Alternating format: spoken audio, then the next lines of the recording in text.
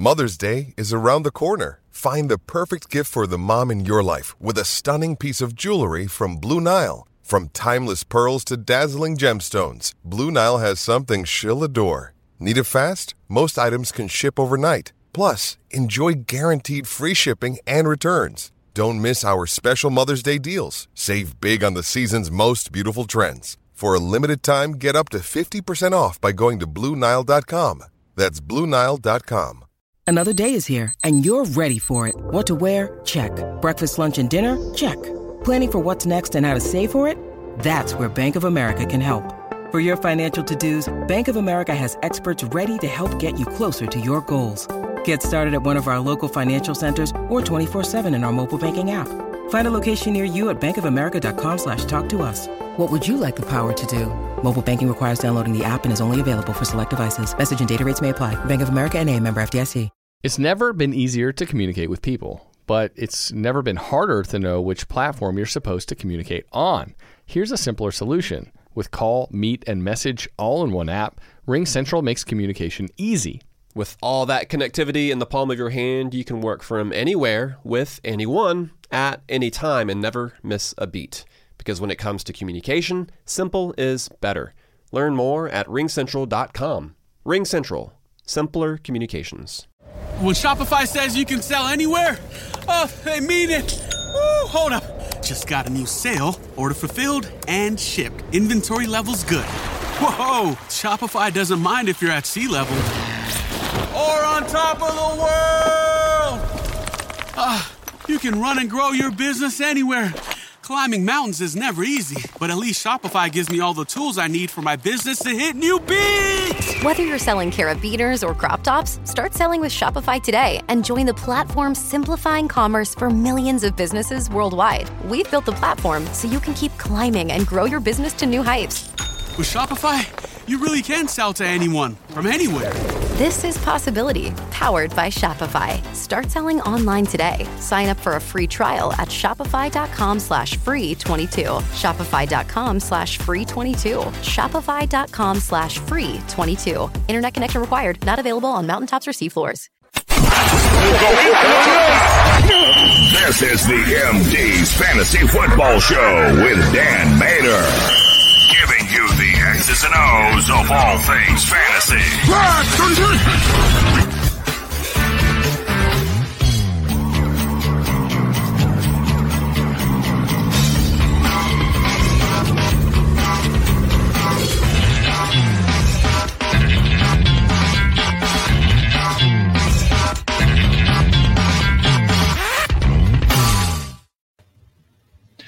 Welcome back, MD Nation. It's good to be back. As always, I'm your host, Dan Mader of the MD's Fantasy Football Show. We're streaming to you live on social media at BellyUpMDFF Show, and of course, live to you on YouTube. Subscribe to the MD's Fantasy Football Show channel when you get the chance. I know I wasn't around Saturday night for the MD's DFS contest. I want to big thank you to Chris and Chaz Filardi, who stepped in and covered for me and got you guys some bets of the week. They forgot to make one announcement, though. Emily MCAT. Emily MCAT was the winner of the September giveaway of the championshipfootballs.com. Now, remember, when you play that contest, you're a weekly winner. You will automatically win an Easy Sports data sheet if you win the contest for the week. But there's a monthly giveaway, too, where we put your name in a raffle of the eligible winners, and we pick at the end of the month who gets to win the championship football from championshipfootballs.com from Mr. Chaz Filardi. That will be Emily MCAT. We will be sending you a DM shortly with the email you need to contact, so that way you can get your big prize. So I just wanted to come out the show and announce that right away because I forgot to do that on Saturday. But that's not what we're here to talk about. It's Monday night. You know what that means. That means we are here to talk about the Sunday afternoon Week 4 recap tomorrow on Tuesday. Now, like I said, we're starting to get a new schedule together starting this week, not fully this week, fully implemented next week, but starting to get it together this week. Tomorrow on Tuesday from 12 to 1, lunchtime hour, we're going to call it lunchtime waiver wire hour. It'll be the Sunday night, the Monday night recaps, and the waiver wire report from 12 to 1 on Tuesday. This week stays the same as far as Thursday and Friday goes. We're usually on from 11 a.m. to 12:30 p.m. We will be on those times this week to preview the Thursday night game, the early Sunday games, We actually got a London game coming up this week. And, of course, do the Thursday night recap with the late Sunday matchups. Or I should say the complete late week 5 matchups, because we did the Sunday night and the Monday night game. We'll talk about that too. But we'll be right back again on Friday night. We're actually going to be doing 2 episodes on Friday. So double the fun this Friday on MD's Fantasy Football Show. Friday night, we'll be back with the MD's DFS contest, because that's going to be the new schedule for that show moving forward. The following week, Monday through Friday, we'll be here at this time doing the week recap, the Sunday afternoon recap, Tuesday from 12 to 1 on the Sunday night, Monday night recap with the waiver wire report. And then we'll be back. We're going to come back on Wednesday night. We've actually never streamed on Wednesday night before. We are going to stream on Wednesday night starting next week with the Thursday night preview and the early Sunday afternoon games. Then Thursday night, we're going to come back while the Thursday night game is on. We're going to preview the late afternoon games, the rest of week, or whatever the week is, the late Sunday afternoon games, Sunday night game, and the Monday night game, whatever week it is. And it'll be with a Thursday night game cast, because we're going to have that show on while the Thursday night game is going on. So if there's a big play, an injury, a score, I'm going to react to it. And I'm pretty sure Chris is going to be doing that show with us too, because Chris is going to be on the show a little bit more often as well. Another extra treat. But that's how we're going to do it. I'm going to totally recap the Thursday night game. Big injuries happen. We'll keep you up to date on social media at Billy of MDFF Show. And then, of course, Friday night, we come back. We'll have the MD's DFS contest with Chaz Flory coming on to give you your weekend bets of the week. And what's going to be nice about that is it won't be just about the NFL, because it'll be on Friday night. We'll actually talk about some of the college games too, and how you can win some money on those games, which is also up Chaz Flory's alley, up his Easy Sports data alley. So more things to come. I'm excited for the new schedule to come. I know it's a lot. Just make sure you follow us on social media at Billy of MDFF Show. We'll take it step by step, day by day. You'll know exactly when content's coming out, and we're going to be here to give you guys the edge in MD Nation. Now you have all that out the way, and I'll have to announce that, again and again and again, unfortunately. But I want to get into, we have a lot to talk about. I want to get into this weekly recap, week 4 Sunday afternoon recap. I want to kick it off with the Pittsburgh Steelers and the Green Bay Packers. A game that, the score-wise, was a lot closer than what this game was. It finishes up, Packers win 27-17. Expect them to win in Green Bay. This game wasn't actually that close, though.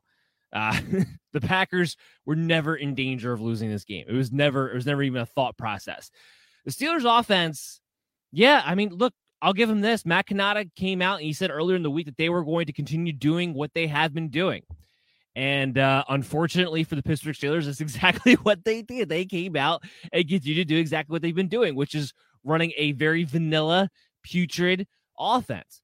Look, I get it. Ben Roethlisberger looks like he no longer has the ability to even turn his body around to hand the ball off. So you have to go shotgun. You have to go quick passing game if Ben Roethlisberger is going to continue to be the starting quarterback. Fine.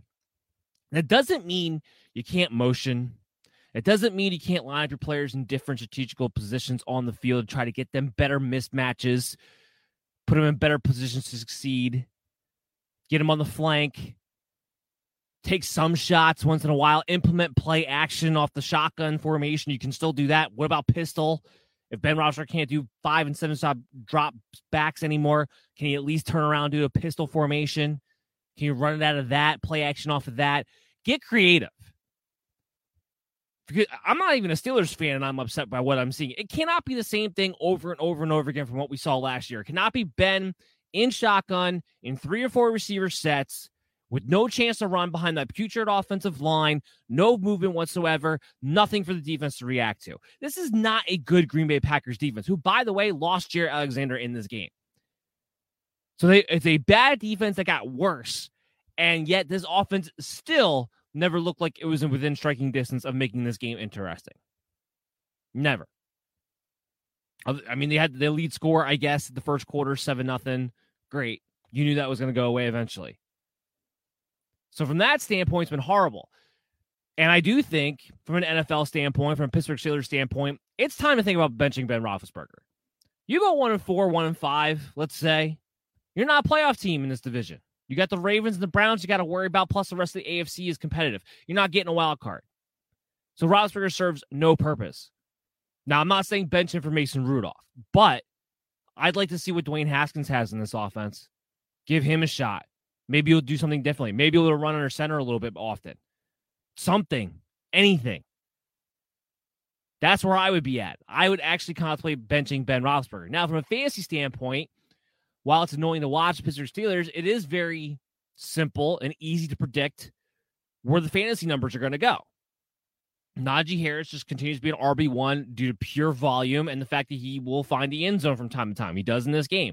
15 carries, 62 yards, 4 yards a carry. That's actually, I'll take that all day, every day, considering his offensive line, even though it was against a putrid Green Bay Packer run defense, and he gets the rushing touchdown. And he tacks on 6 receptions on 7 targets for 29 yards. So the volume will always be there for Harris. You're good there. Deontay Johnson came back, showed that he's fully healthy. That's the good news. 13 targets, 9 receptions, 92 yards. He had the 45-yard touchdown to start off the game. You're very happy with Deontay Johnson. He continues to be the wide receiver 1. When Chase Claypool comes back, he'll eat into some targets, but he doesn't really eat into Deontay's targets. He eats more into James Washington and Juju Smith-Schuster. Schuster, by the way, definitely was not 100% going into this game. Gets a little bit roughed up in this game, but still sees 8 targets.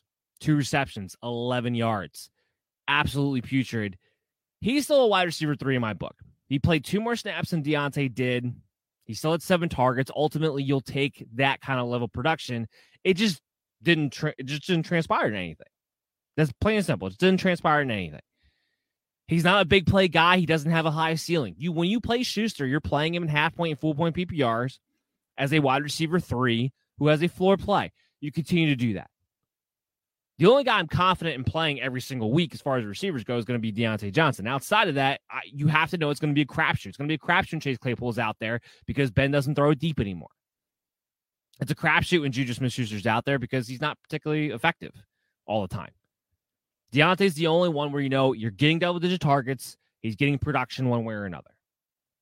Nothing. So from a fantasy standpoint, nothing changes. Nothing changes on this team. It's really hard to watch from an NFL standpoint. Now, the Green Bay Packers side of the ball, you could say something similar. I know Rodgers has not been lighting it up from a fantasy standpoint. Hasn't had to yet. That defense is bad. They're going to be in more competitive games against better teams down the road where Aaron Rodgers will have to light it up and be the fantasy stud that he is. So I'm not worried about Rodgers being a consistent, is this Rodgers of last year? No, but we knew that. We knew that going into this season. We knew he was not going to throw for 48 touchdowns again. You knew that going in. I warned you time and time again, regression was coming. He's still a top 10 quarterback, so don't worry about it. On a consistent basis. You're never benching Aaron Rodgers. I don't think anybody is, but fantasy-wise, it's been a little uneven. Same thing goes to Davante Adams. 6 receptions, 64 yards on 11 targets. I know this particular game, Randall Cobb wound up with 2 touchdowns. Some people have been talking about Randall Cobb as a pickup because, Marcus Valdes-Scantling goes to IR. Rodgers volleyed to have Cobb sent to the team. Now he's going to finally get to play with Scantling on the IR. Cobb's not a pickup. I'm going to give you a spoiler. I know the waiver wire report show is not going to be till tomorrow. Spoiler, Randall Cobb's not going to be on my list because I'm not going to waste MD Nation's time. Adams the only pass catcher you care about. And Robert Tonyan, he had 7 targets in this game. So I'm not going to totally throw him by the wayside like a lot of people are. He's in that territory of that top, that tight end 10 and tight end 18. He's just going to be in that streaming territory every single week. If he has a week where he scores, guess what? He's going to finish in the top 12. The fact that he had 6 and 7 targets in this game, the fact that he had 32 routes run, which was the 3rd most on the team total, you're involved enough where he's not going to just leave my radar because that's just, unfortunately, that's where we are when it comes to tight ends, as we are every single year as we try to fill out the back end of that. So it doesn't change. It doesn't change from that standpoint. Let's talk about what everybody is trying to guess, which is the A.J. Dillon, Aaron Jones situation. Both came out with 15 carries. A.J. Dillon was great on the ground because this is still a good Pittsburgh defense. All the woes in their offense, the defense is still good. 5.4 yards a carry. He was impressive. They looked like they really couldn't tackle him that much, and he was much more efficient than Aaron Jones with 3.2 yards a carry. Of course, Aaron Jones is still dominating the passing work. Gets 3 receptions, 51 yards on 4 targets. comes away with an okay fantasy day. Not great, okay, but still an RB1 moving forward. You're not worried about that. And if you're an Aaron Jones owner, you're worried about A.J. Dillon cutting into his workload on a weekly basis. Don't be. This was just the game flow. They were up big. Like I said before, the score was a lot closer than the actual game was. There was never any doubt. A.J. Dillon getting the majority of his carries in the fourth quarter. Had a few carries. When it was a neutral game script, in the first half, he had 4 carries. Aaron Jones still played more than double the snaps, even with all that. This was not an indication to me that A.J. Dillon is now going to be the guy, or is going to be mixed in as one, as a 1A, 1B as far as the carry department goes. This was not the beginning of that. This was pure game script and the fact that Dillon was having some success. Mary redeemed a $50,000 cash prize playing Chumba Casino this year. I was only playing for fun, so winning this was a dream come true. Chumba Casino is America's #1 social casino experience. It's serious fun. With over 80 casino-style games to choose from, you too could win life-changing amounts of cash. Be like Mary. Log on to ChumbaCasino.com and give them a whirl. That's ChumbaCasino.com. No purchase necessary. Void where prohibited by law. 18+. Terms and conditions apply. See website for details. The voice in the preceding commercial was not the actual voice of a winner. I'm not looking for this to be a committee backfield, heading into week 5. So don't worry about it from that aspect of it. Let's move into our next matchup because nothing else to really discuss there. Let's go to Denver and Baltimore. So first thing off the bat, Teddy Bridgewater, he's in the concussion protocol. We'll hopefully find out something this week. We kind of know how this goes by now. At least we should. If the player is able to practice on a Wednesday, he's on the right path to being able to suit up that week. If he doesn't, and then he's unable again to practice on Thursday, right there on Thursday, you could pretty much say, sayonara, you're not going to play this week. So that's what we're looking for. We're looking for participation on Wednesday, at least by Thursday. If not, count on Drew Lock to play in that scenario. If Drew Lock plays, I think you play Noah Fant because you have no better option. Everybody else, low bar, low floor. Because Drew Lock is terrible. Absolutely terrible. Proved it once again why he's terrible on Sunday against the Baltimore Ravens. We'll see exactly what happens. Hopefully Teddy Bridgewater is able to suit up. That way guys like Cortland Sutton and Tim Patrick can play with some confidence. I mean, outside of Noah Fant, and that's because he's a tight end. In this game, he saw 10 targets. He was Drew Lock's favorite target when he came into the game. 6 catches, 46 yards, and a touchdown. Plus, you probably don't have a better option to play at tight end. That's the only reason why you continue to play him.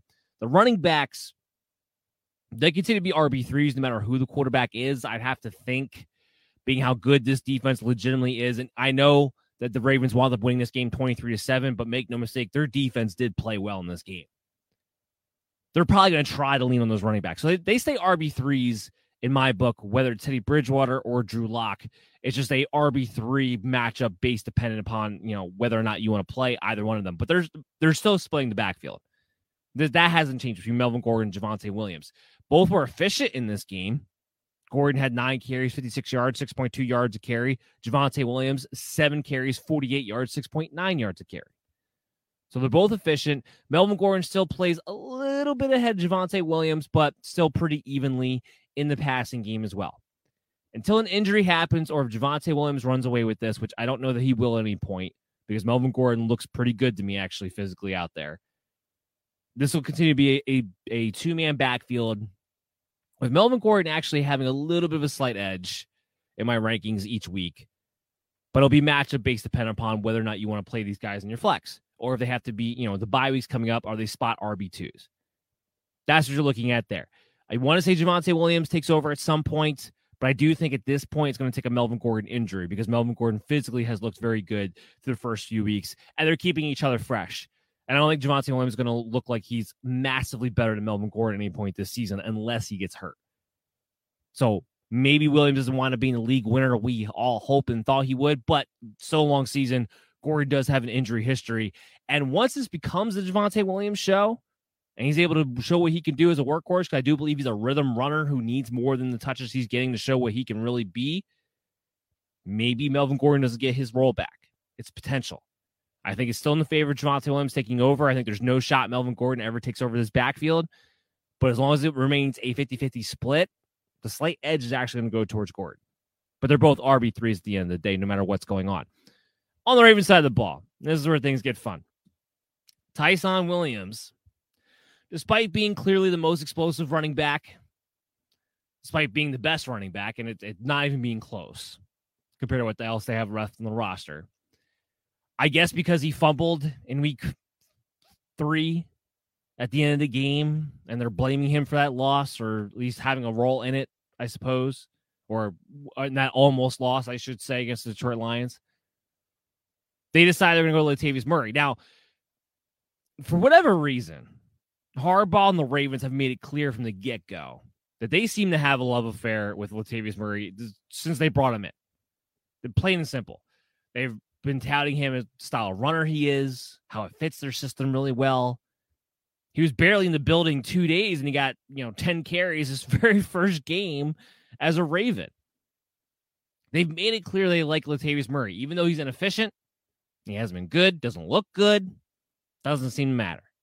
Gets 18 carries in this game. If you have a Baltimore Raven running back getting 18 carries, in any other situation, you would kill. You would kill to have that player on your team. So as a result, he's got to be rostered. I'm not excited about it. 3.3 yards a carry. That was a good Denver Bronco defense. I don't want to just put that aside. This is a very good Denver Bronco defense, especially against the run. I don't know too many runners who will be efficient against this team. But Latavius Murray hasn't been efficient no matter who he's played so far this season. And it hasn't mattered. Whether it's Detroit or Denver, it's 3 yards a carry. You're hoping he falls in the end zone. He happened to do that in this game. What you're watching here is what happens next week. Are you going to continue to roll out with the running back all-stars from 2015? Or are you going to actually give your best running back on the roster, Tyson Williams, back on the active list? That's going to be the question. I think regardless, Latavius Murray is the only running back in the Baltimore Ravens backfield you can trust as of this moment, which is just a shame, but it's true. Devonta Freeman had 1 carry in this game. He's toast. He's done. And I can't understand why. You can't tell me that Tyson Williams has to be inactive because he doesn't play special teams. Devonta Freeman and Le'Veon Bell don't play special teams. And Devonta Freeman especially looks like he has no role in this offense anyway. So I just don't get it. I don't get it. My anticipation is that Tyson Williams will be active next week. But you'll have to be ranked behind Latavius Murray. They seem to have a confidence and a love for Latavius Murray. And they're willing to give him the work share this week. Even though Le'Veon Bell was the only running back to get a target, Latavius Murray actually still ran more routes than he did, believe it or not. I know Bell played more on the third down situations, but here's the thing about the Ravens offense. They're not in a lot of third and long situations to begin with. That's always kind of why the running backs, besides not being a high volume passing attack, it's always why the running backs have always kind of suffer when it comes to that department, because they're not usually in situations where they have to dump the ball down in a third and long or a 2-minute drill. They're still running the football. They're still in third and shorts for the most part. It's just the way their offense functions. So that the backfield's a mess. Latavius Murray is the only one you can roster. I don't know how good you're going to feel about playing him, but he's the only one you can play right now. And we're going to have to wait and see what happens in week 5 to figure out what to even do with Tyson Williams. In the meantime, I don't know if I can drop him. I thought I was going to hit the dump button on him. I'm deciding right now on the fly not to. And the reason is this, because when you think about Devonta Freeman and Le'Veon Bell and what they look like and what their involvement was, I just don't see a scenario in which Tyson Williams does not at least become, the partner of Latavius Murray moving forward. I don't see how that doesn't want to be the case. I don't know why the Ravens seem to hate him. He made one mistake, I guess. I don't know. We'll see exactly how this breaks down. But man, oh man, I can't see how it's not going to be the case. Lamar Jackson this was a great game for him. It really was. 316 passing yards and a touchdown, no interceptions. I know fantasy-wise you want to get more than 28 rushing yards, but this was a great NFL game for him, and really fantasy purposes down the road, I think a great confidence-building game because he threw the ball very, very well against a very good Bronco defense. Marquise Brown, 4 receptions, 91 yards. He catches a 49-yarder in this game on 5 targets, gets the touchdown, makes up for last week. You like that, especially going up against this defense. This means that you can play Lamar Jackson no matter what the situation is. I know he's been rocky to start this season, just like it was rocky to start last year. But this is a vote of confidence, I think, in the Baltimore Raven department moving forward. Same with Brown. I mean, Brown's been a wide receiver too. He continues to be that guy. He looks thicker. He looks just explosive he always has, but he looks thicker this year. He's getting off the line of scrimmage a little bit better than he has last couple years past. And that's been the biggest difference. And not to mention, you have Sammy Watkins out there who fantasy-wise is pretty much irrelevant, but he does enough to get Marquise Brown in better mismatches. We still got to see what happens when Bateman actually takes the field and actually starts to get involved in this offense. He's working his way back now. And see how that's going to work out and shake out. And does he just overtake Sammy Watkins, or is he going to cut into everyone's targets, which there aren't, consistently that many to begin with? That remains to be seen. Mark Andrews, 5 catches, 67 yards, 8 targets. It was the lead target on the day. You continue to play him as a top 6 tight end. I know it hasn't been flashy. It hasn't been awesome, but there's not too many tight ends who get that kind of target share. He's still, in my opinion, the number 1 targeted player on the Ravens, even though Marquise Brown's going to have a lot of the bigger plays. Let's move on. Let's talk about the San Francisco 49ers and the Seattle Seahawks. So there's a lot of things to get to. Thankfully, before this show came live, we were able to get into a few things. We were able to get into, or we were able to find out that Jimmy Garoppolo has a calf contusion, not a strain or a sprain or anything like that, not an Achilles rupture, which it seemed like Jimmy Garoppolo, just due to his comments yesterday, it sounded like he was expecting to find out that he was going to miss at least a few weeks, if not more. That's what it sounded like. He was a dejected guy after that. Like, he thought like his shot was over. Now it comes out just a calf contusion. So now all of a sudden, come Wednesday, Kyle Shanahan's talking about like, well, we're going to reevaluate on Wednesday. They're going to give him a chance to practice. They're not going to rule him out for this week. And if you're Garoppolo, if you can suit up at all, if you can get on the field at all, you're going to want to, because here's the thing, and this is what I was going to say, I'm going to talk about a little bit more about Trey Lance tomorrow during the waiver wire report, of course. But this is what I was thinking with Trey Lance. You go into week 5, so you get a full week where you're game planning around your rookie quarterback to fit his skill set. They got their bye in week 6. So if you're going to develop an entire game plan around Trey Lance for week 5, and then you have the bye week where you can really implement an offense, if you're going to switch this thing over to Trey Lance, it's the prime opportunity to do so. A lot of people already had week 6 circled in their calendars as far as when Trey Lance could maybe take over, just because of the bye week was right there anyway. Knowing that if the 49ers are less than 500, maybe 2-3 heading into that week, which is a very likely possibility at this moment because the Arizona Cardinals are 4-0, an undefeated team that they got to take on right before the bye. So it's a real possibility they're going to be 2-3. You start to wonder, do they hand it over to Trey Lance at that point? But if they're not willing to rule Jimmy Garoppolo out and he's able to go and he's able to start and he's able to finish that game without having a setback, then maybe he gets to keep his job. Here's what I will say about Trey Lance and what I saw yesterday. I saw a guy who's not ready. Plain and simple. Now, I want to be fair here. Going up against Seattle, a tough divisional rival, you didn't take first-team reps all week. The game plan was not meant for you to be the quarterback they had to go to, and you were down heading into the second half. Garoppolo unexpectedly picks up an injury. You get thrown to the fire in the middle of the game. It's not an ideal situation, so I'm not trying to take that away from him. But his big play of the game, of course, goes to Deebo Samuel for the 75-yard touchdown, not a strike, the 75-yard touchdown, where Seattle completely forgot that Deebo Samuel was even on the field. Now, here's a lot of people have already talked about that. So they're kind of, you're sweeping that under the rug as far as like, we're not going to give you too much credit for a guy who just got left wide open on a broken coverage play and you managed to hit him with nobody around. Here's what I am going to point out about that play. If you didn't see that play, go back on Game Pass and watch it. But this is what happened. Deebo Samuel runs a wheel route to the boundary. Seattle forgets to cover him. So you got the broken play right there. Instead of continuing down the field and getting more and more and more separation from where the rest of the defense is, he stops. He stops about 15 yards past the line of scrimmage to make it as easy of a throw for Trey Lance as he possibly can, because he's not trusting Trey Lance to just hit him down the field wide open, down the sideline wide open by himself.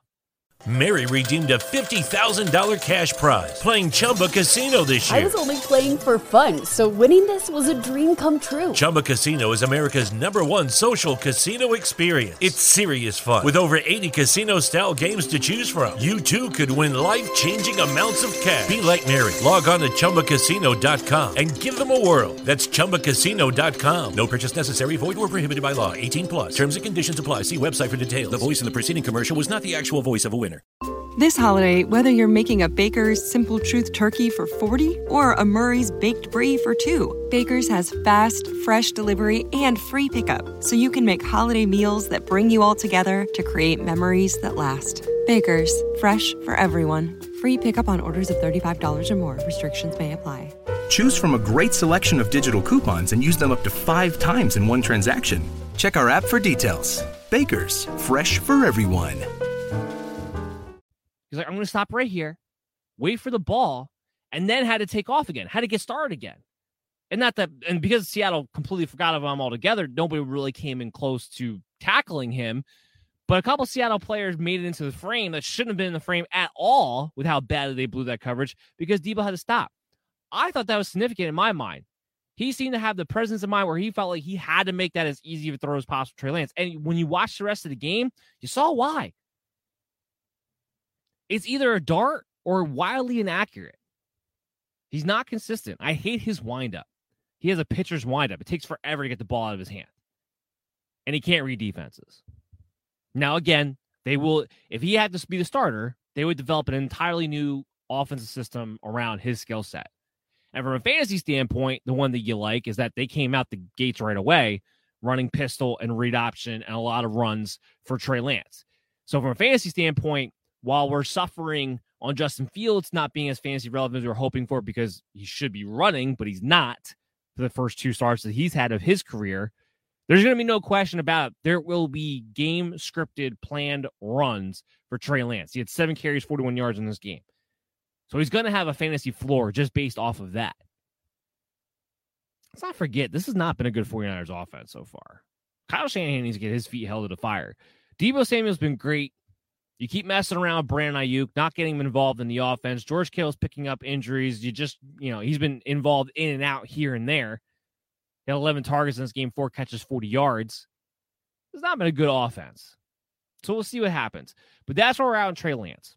I'm not going to have any confidence in him as a passer, but I know from a fantasy standpoint, he's going to have a lot of runs built into that offensive system. Kind of like a Lamar. It's going to look like a Baltimore Raven offense, but, Lance not being as fast as Lamar Jackson. But you'll get that fantasy floor as a result of it. But we got to wait and see because there's a chance Garoppolo does suit up and play. As far as the rest of the 49ers go, again, we talked about Deebo, had the big fantasy day, 8 catches, 156 yards to 2 touchdowns. He's obviously the must play. He's playing like a wide receiver 1 at the first 4 games of the season. You play him with the idea that he is a high-end wide receiver 2 who has wide receiver 1 potential. Again, this whole offense, it's not George Kittle. It's clearly not Brandon Ayuk. It's not even the running game because the running game really hasn't gotten going for this teammate either. This whole offense is built around getting Deebo Samuel the ball one way or another. The whole thing is built around that. So as long as that continues, as long as he remains healthy, because that's the big key you have to remember here. It's almost why I think Deebo Samuel to some degree might be a sell high for me because he just has that long history of always popping up with some sort of soft tissue injury where it feels like a ticking clock that's going to be a hamstring at some point this year. I don't want to bank on that. I want to bet on that. I don't want to tell you sell high just because of that, but he does have the long history where that is a possibility. And that's the one thing I'd be worried about. But for now, Deebo's the guy. Deebo's who you go to. George Kittle, you like the targets, but again, mediocre production, not 100%. There's only 2 tight ends in the league who are better. So regardless, you kind of have to go with the ins and outs of his inconsistent performances. Unfortunately, under Kyle Shanahan, it just seems like George Kittle's never going to get utilized in the red zone the way that he should. Ross Dwelly, the one getting the touchdown in this game.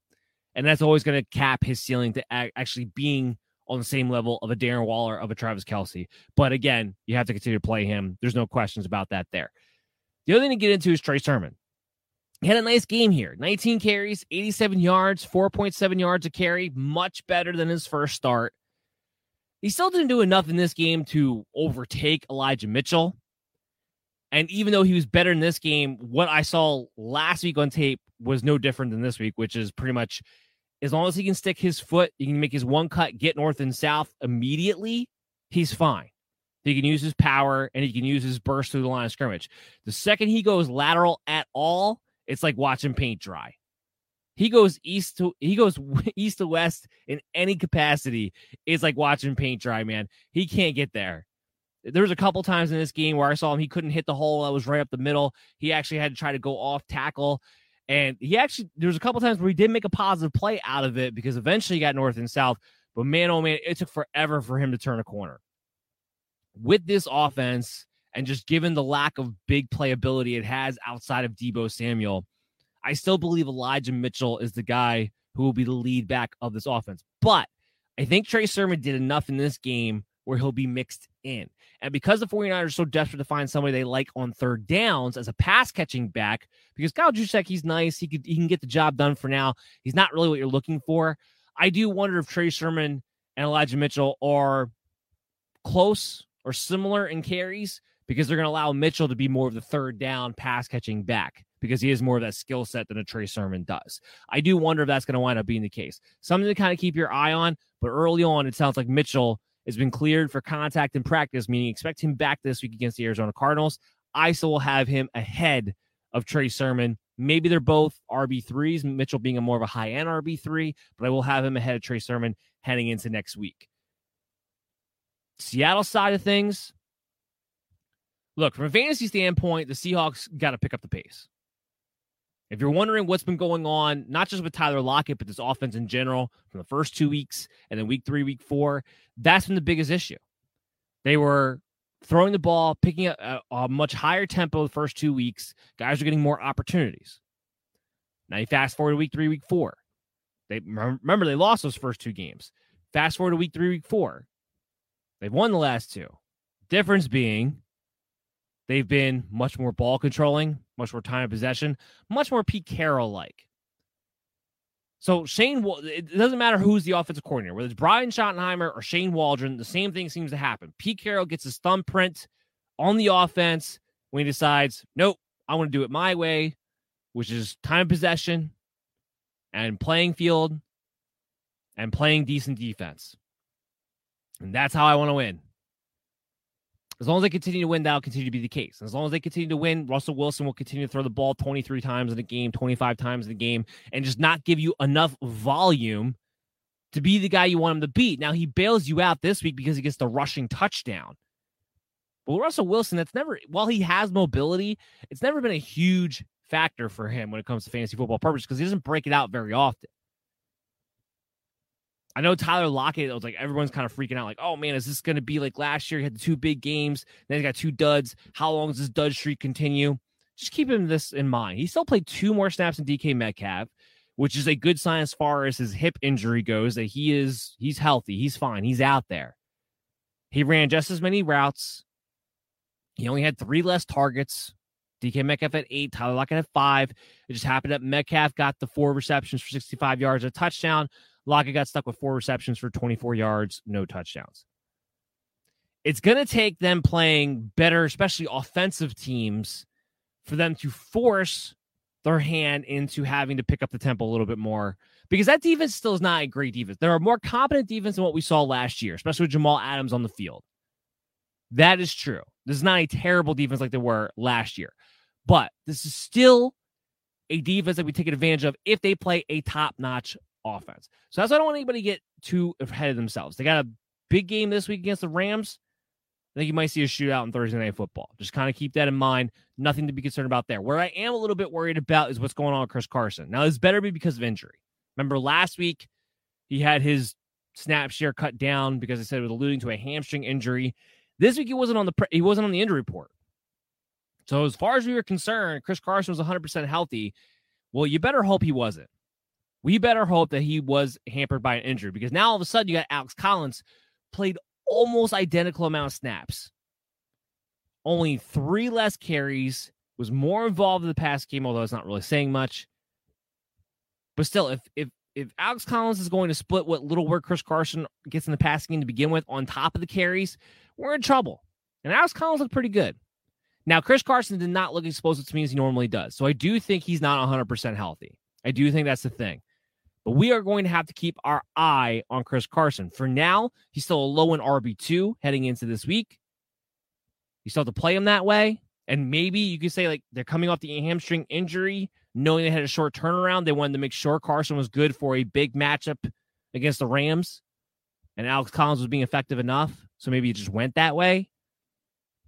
But we're going to be watching Chris Carson and his usage intently against the Rams, because if it's anything similar to this, you might have to get out on Chris Carson before it's too late. So we'll keep you up to date there, but that is something to watch without a doubt. Oh, I did forget to hit this for Brandon Ayuk. I'll do that now. Prepare to be flushed.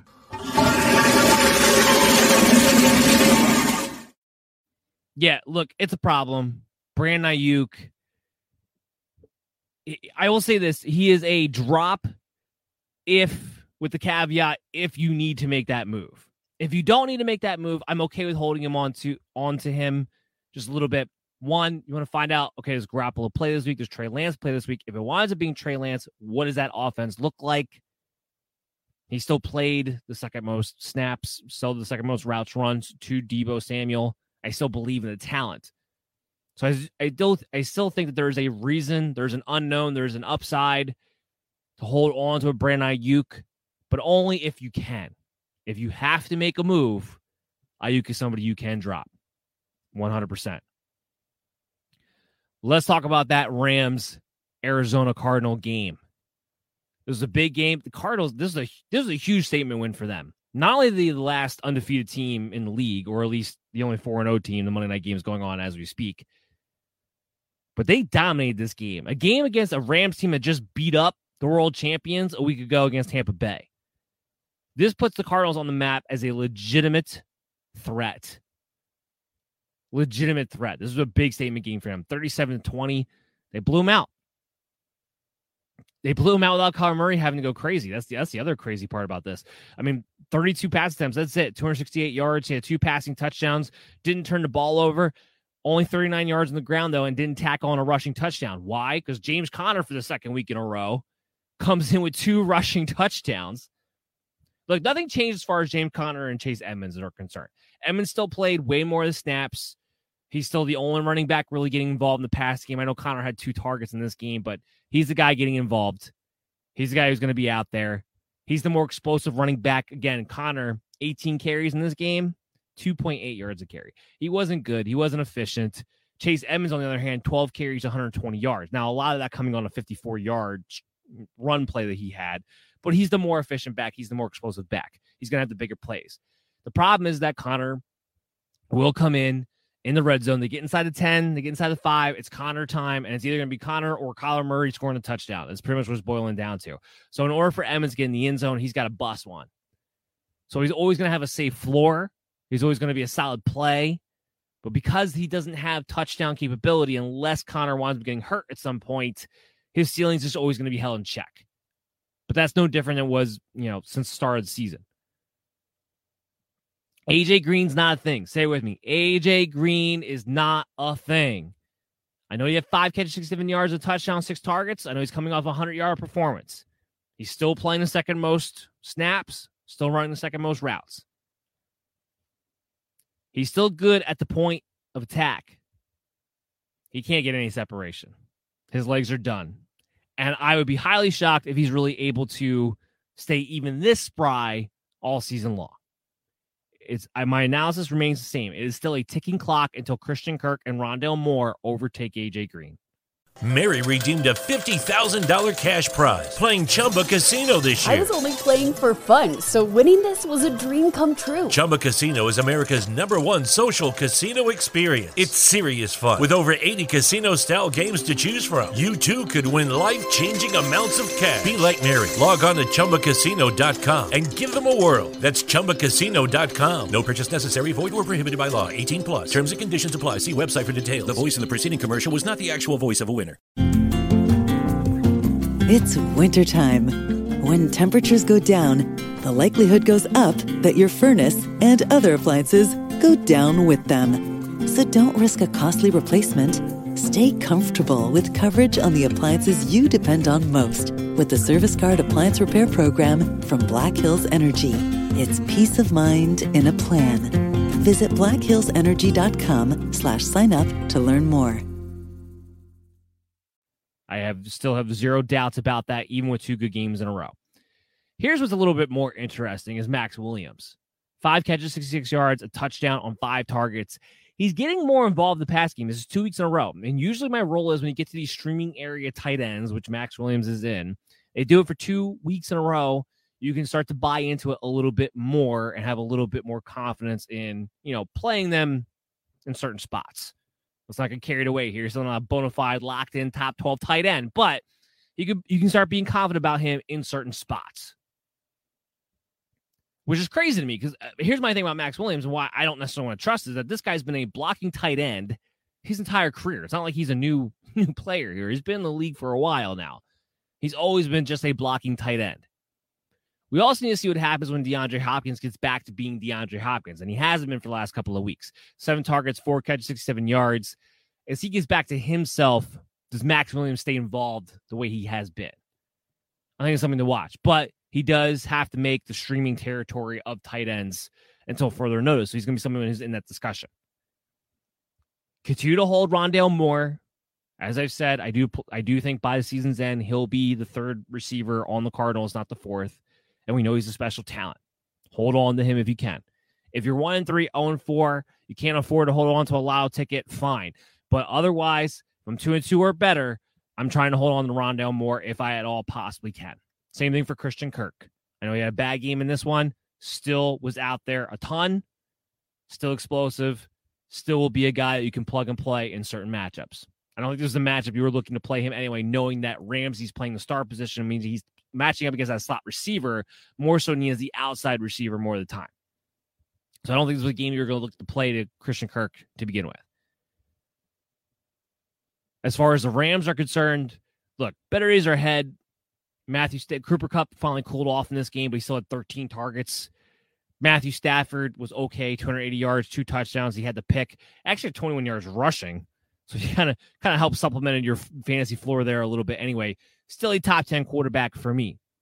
This is what we got to get into. Darrell Henderson looked good.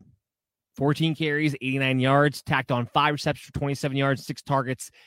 He completely dominated Sony Michel as far as the workload goes. And I said that I expected him to be the workhorse back when he came back. Sony Michel did not show enough for this to suddenly become a committee. And Darrell Henderson clearly wasn't quite 100% as of yet. He'll be closer to that on Thursday against Seattle. Hopefully he's able to stay healthy. We know he's an injury risk, but hopefully he's able to keep that thing going. We'll see exactly what's able to happen. As far as everything else goes, pretty much stays the same. Robert Woods gets the touchdown here. While he had the same amount of snaps, same amount of routes run as Cooper Kupp, he continues to get half the targets. Plain and simple. It's a shame, but he does. I don't think it's going to change.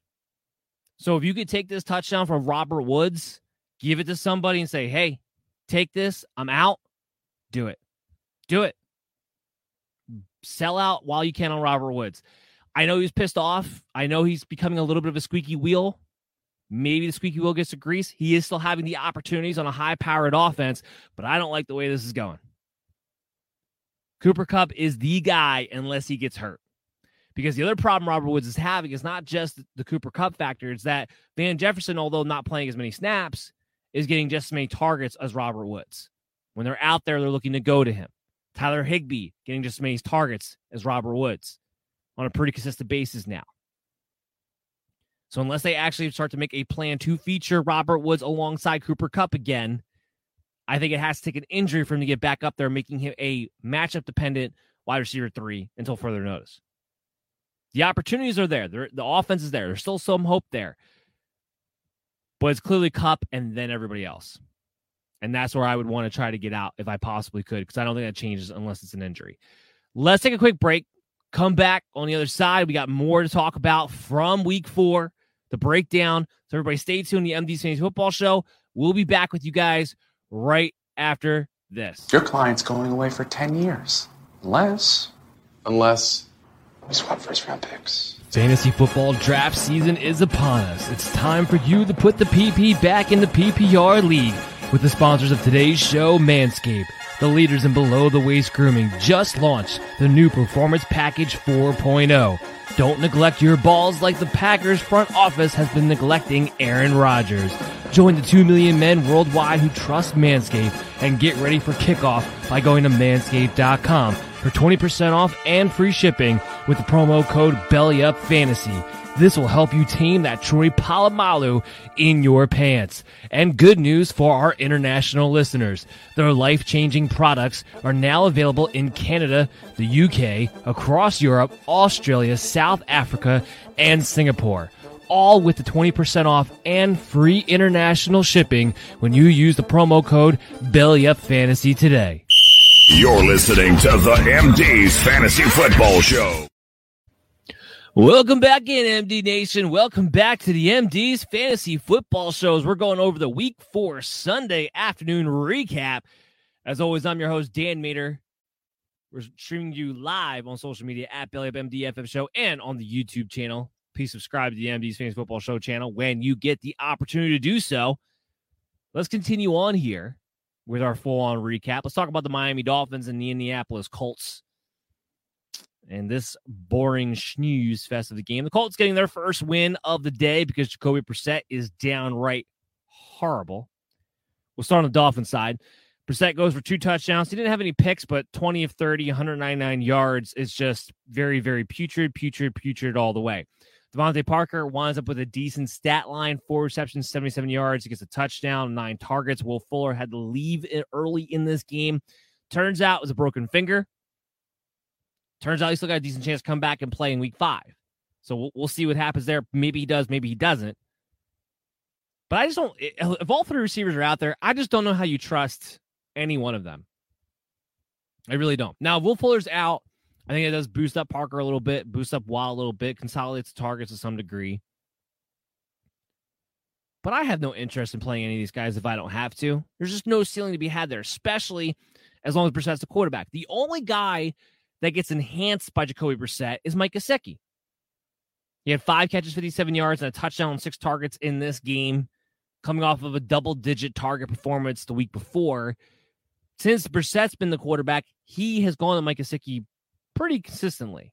And I think you continue to play him as a potential top 12 tight end heading into Week 5.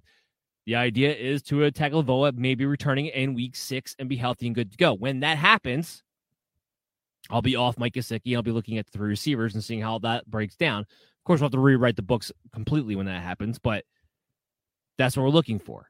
That's what's been the trend as of right now. So you hold Parker if you have him. You hold Mike Gesicki at least for 1 more week if you have him. You hold Waddle, because Waddle's been the most consistent wide receiver at this point. Will Fuller's the guy where I will go ahead and hit this button for him. Prepare to be flushed. He's just unfortunately in a situation where you just don't need to keep him. He hasn't really gotten going. It seems like every time he's trying to get involved, he has an injury or some kind of off-the-field issue he's got to go take care of.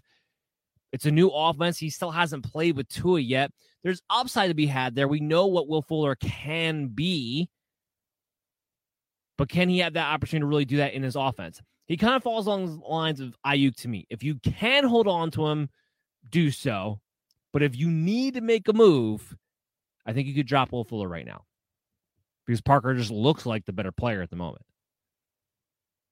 Then he gets to the backfield. And I mean, this kind of reminds me of the Ravens situation, frankly. Myles Gaskin, who had been operating as the lead back up until this point, who, while he was not getting enough touches, was still being efficient with the touches he was getting at 5 yards a carry. Still is the most talented back there. Still is the best pass catcher back there. And in this game, not as Malcolm Brown out-carry him, but he out-snapped him, and it wasn't close. Myles Gaskin was essentially a backup in this game. Malcolm Brown was the go-to starter as far as the snap count share is concerned. It was absolutely downright disgusting to see Malcolm Brown out there as the lead back on a team that has no game-breaking ability whatsoever. 35 snaps for Malcolm Brown to Myles Gaskin's 12. And in fact, ran 3 more routes run than him and wound up with 1 more target.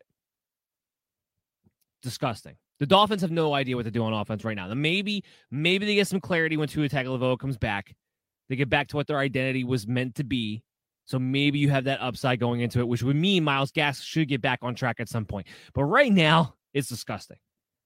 And I don't really want to touch a Miami Dolphin if I can at all help it. And that doesn't change after this game. The Colts side, they're not far off. But, hey, let's give a big shout out to Jonathan Taylor. 16 carries, 103 yards, and a touchdown. Marlon Mack actually had 10 carries in this game, believe it or not. And this was a game that was never really well in hand for the Indianapolis Colts. I don't know if the idea was we'll play him this week to try to showcase him in hopes that they'll trade him because they had the big story throughout the week that they were both actively going to try to look for trades for Marlon Mack, who I do think, I mean, eyeball test, honestly, like not outside of this game, he's looked good to me so far. What we've seen in preseason, what we've seen in games up until this point. Like, I still think Marlon Mack could actually be a viable player and starter for somebody. Just wasn't good in this one. Tough defense, but Jonathan Taylor, that's the big key. I said it last week. I said going into this game, so they're going to have to figure out they have to get back to Jonathan Taylor carrying the ball 20 plus times in the game, because right now that's the only improvement you can make to this offense. You have to let it run through Taylor and then play action off of that, then get the receivers involved, then get Carson Wentz going. Because this whole let's play this Phillip Rivers offense we were from a season ago with Carson Wentz has never made any sense to me at all. Was never his skill set. And you're just leaving him out to dry with what's a terrible offensive line, especially pass protection-wise. Take the pressure off.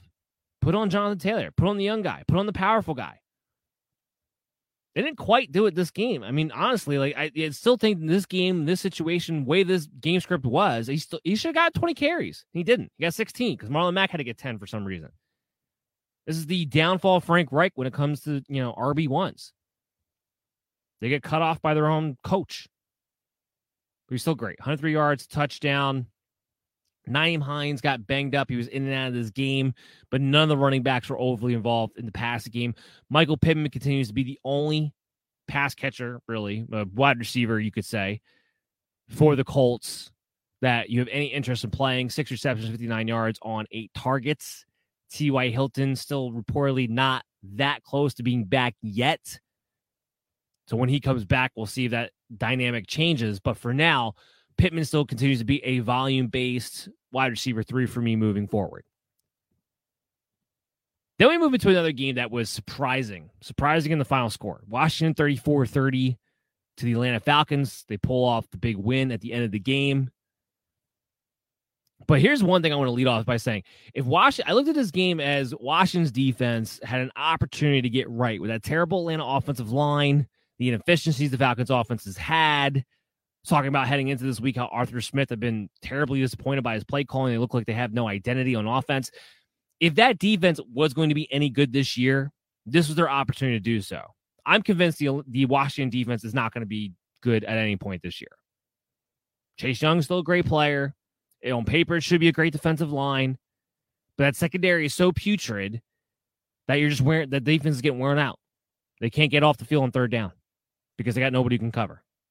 Mary redeemed a $50,000 cash prize playing Chumba Casino this year. I was only playing for fun, so winning this was a dream come true. Chumba Casino is America's #1 social casino experience. It's serious fun. With over 80 casino-style games to choose from, you too could win life-changing amounts of cash. Be like Mary. Log on to ChumbaCasino.com and give them a whirl. That's ChumbaCasino.com. No purchase necessary. Void where prohibited by law. 18 plus. Terms and conditions apply. See website for details. The voice in the preceding commercial was not the actual voice of a winner. Hi, I'm Maria. And I'm Mike. And we're Team Ready.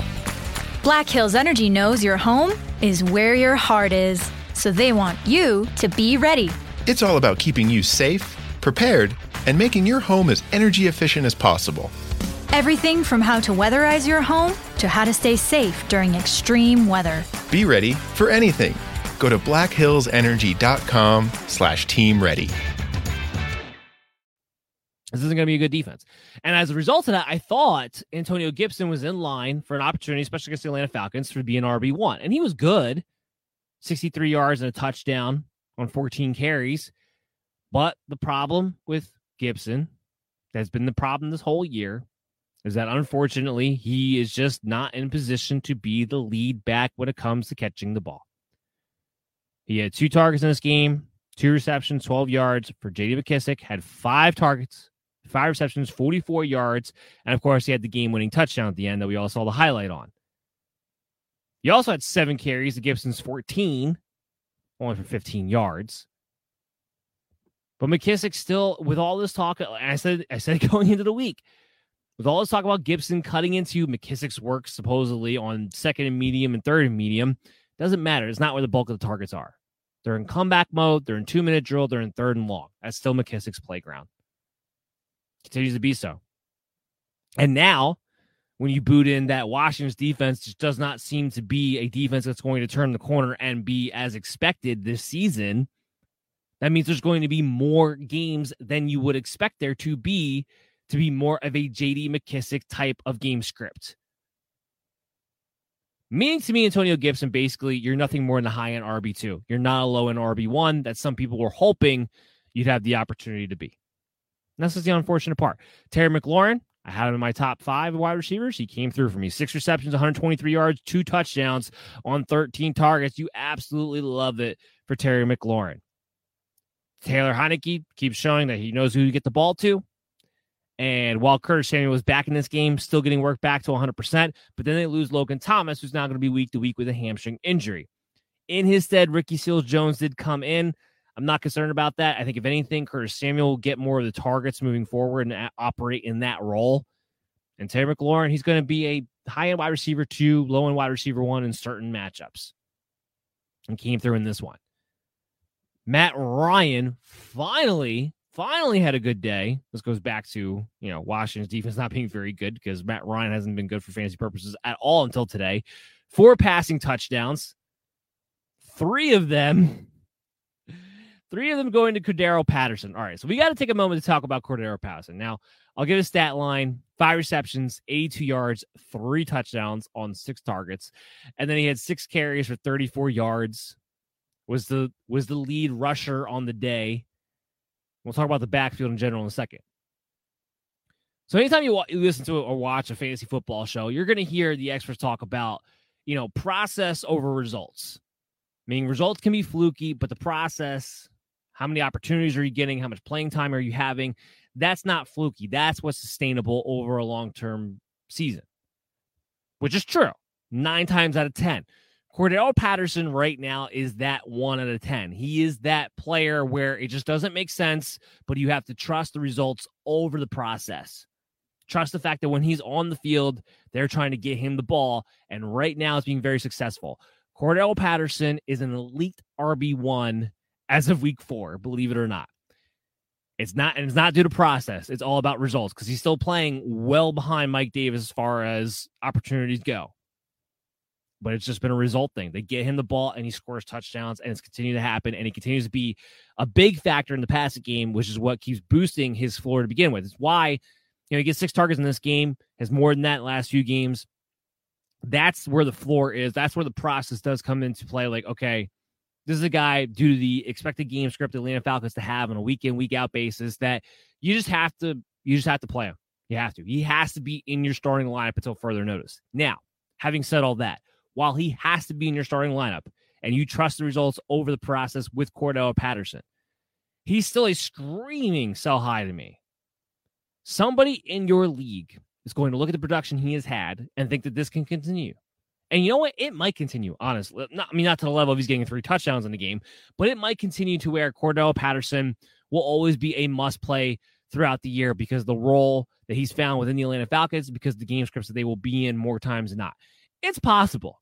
It's possible. It doesn't make any sense, but it's possible. I'd rather have a guy who I know has the opportunity and the results that's to sustain over a long-term part of the season. And right now there's some buy low candidates out there. that you can go ahead and get. And Cordell Patterson is the perfect guy because you didn't draft him to be your top 2 running back guy. You could package him with a receiver or with another running back and go upgrade into an elite category for somebody who needs depth right now or is looking at Patterson's productivity as something that can sustain, and he's an extra piece because he's 1-3 and 0-4. So do some shopping this week. Think about what you need. Think about what you would really like to improve in. Think about some buy low candidates out there. DeAndre Hopkins comes to mind as far as wide receivers go. Jonathan Taylor, till his points at running back, buy low. Dalvin Cook might maybe a buy low. Her week has a bad week this week. You might be surprised what becomes available to you. You might be surprised what becomes available to you because of how good Patterson has been.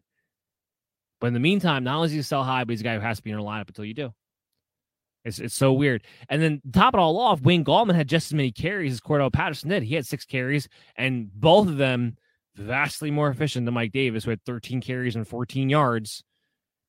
Mike Davis is going to find himself out of a job soon. This is the first game that Wayne Gallman was active for and started to get involved a little bit. If that continues, I would not be shocked if within the next 2 weeks, it's Patterson and Wayne Gallman as the starting running backs, quote unquote, and Mike Davis is the third odd man out because he's just so inefficient. He's so bad. He's just not good. He's just not good, plain and simple. So on a Mike Davis standpoint, if you can get out from under because he had the touchdown and the volume, the snap count have been there to try to make the case that he's an RB3, if you can get out from under Mike Davis, I think this might be your last chance to do it because of the involvement of a Wayne Gallman. So do it. In his case, you're not trying to sell him to sell high or anything like that, but you're trying to get at some value for him before it's too late because it might be soon. Calvin Ridley gets 13 targets, 7 receptions, 80 yards. I know he doesn't score. I know it's been frustrating. He and Kyle Pitts both have not gotten in the end zone, but this is where you do trust the process over the results. The targets have been there. 13 targets. You're not going to complain about that with Calvin Ridley. And Kyle Pitts, 9 targets. There's only a handful of tight ends we're seeing the amount of target share that Kyle Pitts has been seeing. So while it hasn't resulted in big games and it hasn't resulted in scores, as long as the opportunities that those two guys have been seeing, you have to think it's going to be coming at some point. And I would keep the faith that it would. Let's move to the Jets of Tennessee. We need to pick up the pace here a little bit on the show. I always like to go a little bit long because there's a lot to dissect, and I want to make sure you guys get everything before you head into next week. But we do got to pick up the pace here a little bit. So bear with me. Tennessee Titans and New York Jets. We'll start on the Titan side of the ball, obviously. Tannehill having a mediocre day. Now, Tannehill wasn't a guy that I was gung-ho to play after we found out Julio Jones and A.J. Brown were both going to be out, but I still expected a little bit of a better performance, at least fantasy-wise, against the New York Jets than what we got. 298 yards, 1 touchdown, didn't have a pick, but didn't really do anything on the ground, which was the big factor here.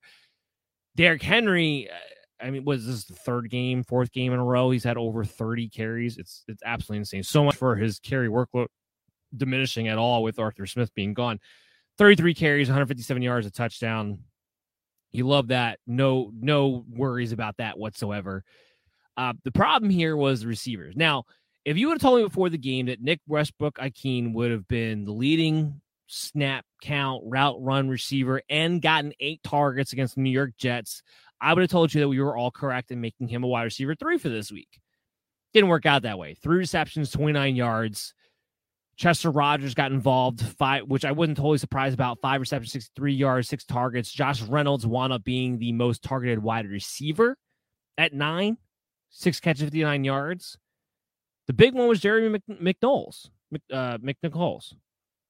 backup running back for Derrick Henry, who's been the 3rd down pass catching back so far this season. 8 receptions, 74 yards on 12 targets. Look, the point is this. Till Julio Jones and A.J. Brown come back, the only person you're interested in Tennessee Titans is Derrick Henry. Once they get back, we'll start talking about Ryan Tannehill, we'll talk about Julio, we'll talk about A.J. Brown. But until they get back, this ball gets spread around by too many mediocre players to have any kind of confidence from a fantasy perspective whatsoever. Plain and simple. And on the Jets side of the ball, things get pretty straightforward. Zach Wilson had his best game of the year, obviously, and they come away with the win. But it's more than just that.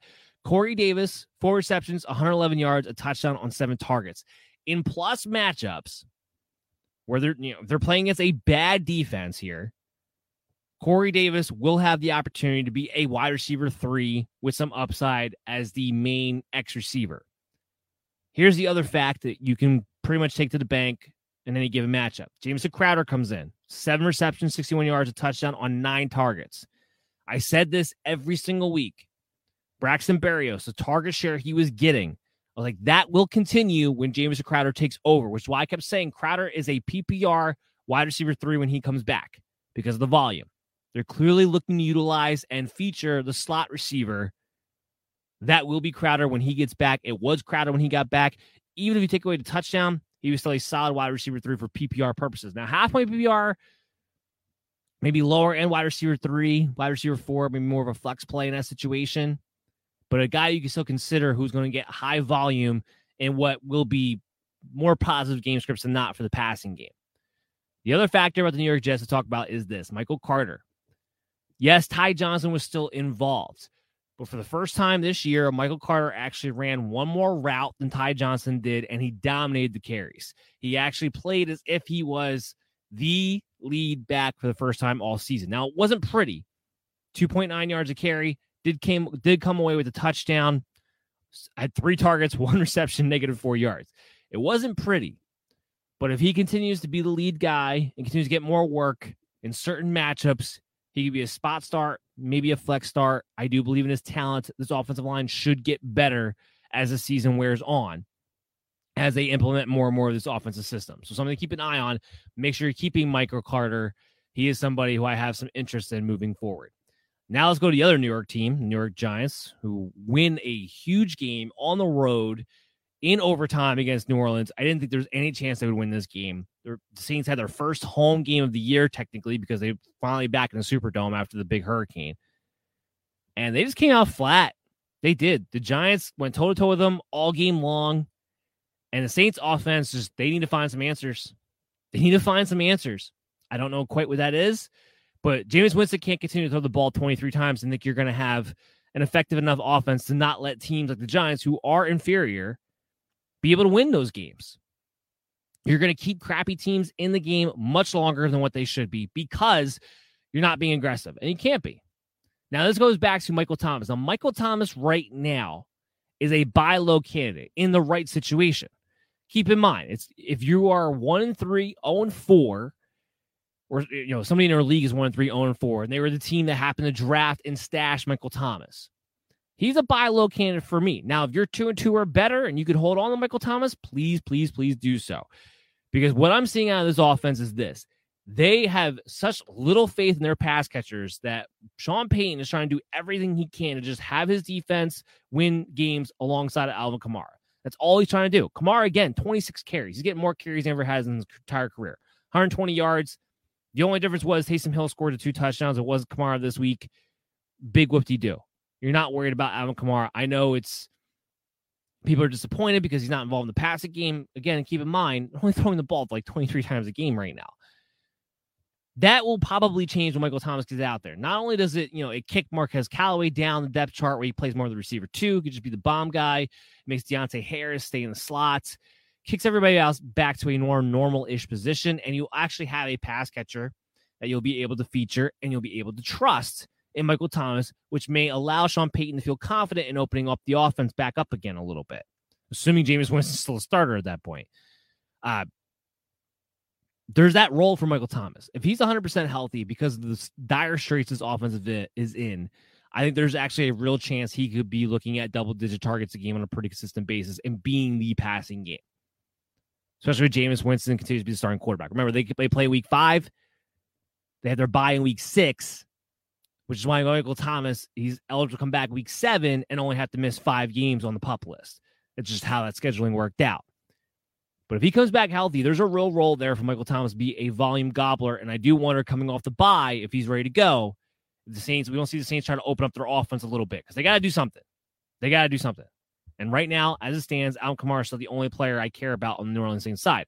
On the Giants side of the ball, this is a tough matchup against the Saints at home.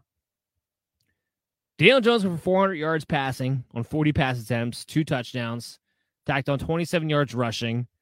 I still don't care about him from a fantasy standpoint because I will never trust Daniel Jones in my lineup. It will never happen. Even if it means that you call me biased, whatever, I don't care. I am never going to trust Daniel Jones in my starting lineup. It's just not going to happen, especially not in this situation. But what you like there is that other guys got involved. Now, there was no Sterling Shepard, no Darius Slayton. As a result, Kenny Golladay finally has his best game of the year. 7 targets, 6 receptions, 116 yards. The biggest thing being that Daniel Jones finally was willing to take some shots down the field in this game. They were. That was the biggest difference I saw in this Giant offense from what I've seen to this point. Does that continue when the other 2 guys come back? We'll have to see. Kadarius Toney. He might be on my waiver wire report because we're still expecting Shepard and Slayton to miss another week or 2 at least.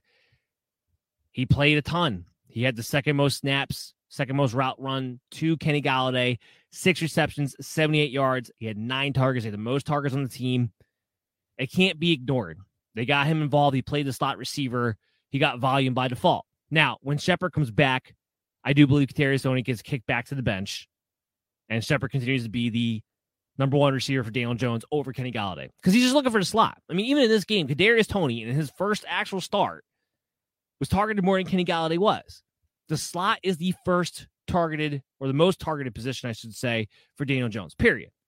Doesn't matter who it is, what the case is, that's where he's going to go. So when Shepard comes back, I still think he's the number 1 receiver targeted-wise for Daniel Jones, which is why Kenny Golladay, to me, I'm looking at this 6 reception, 116-yard game as an opportunity to try to sell as high as you possibly can on Kenny Golladay. It's still going to be a crazy high because it's the only good game of the year, but use this positive game like, hey, maybe this is a turning point for the guy.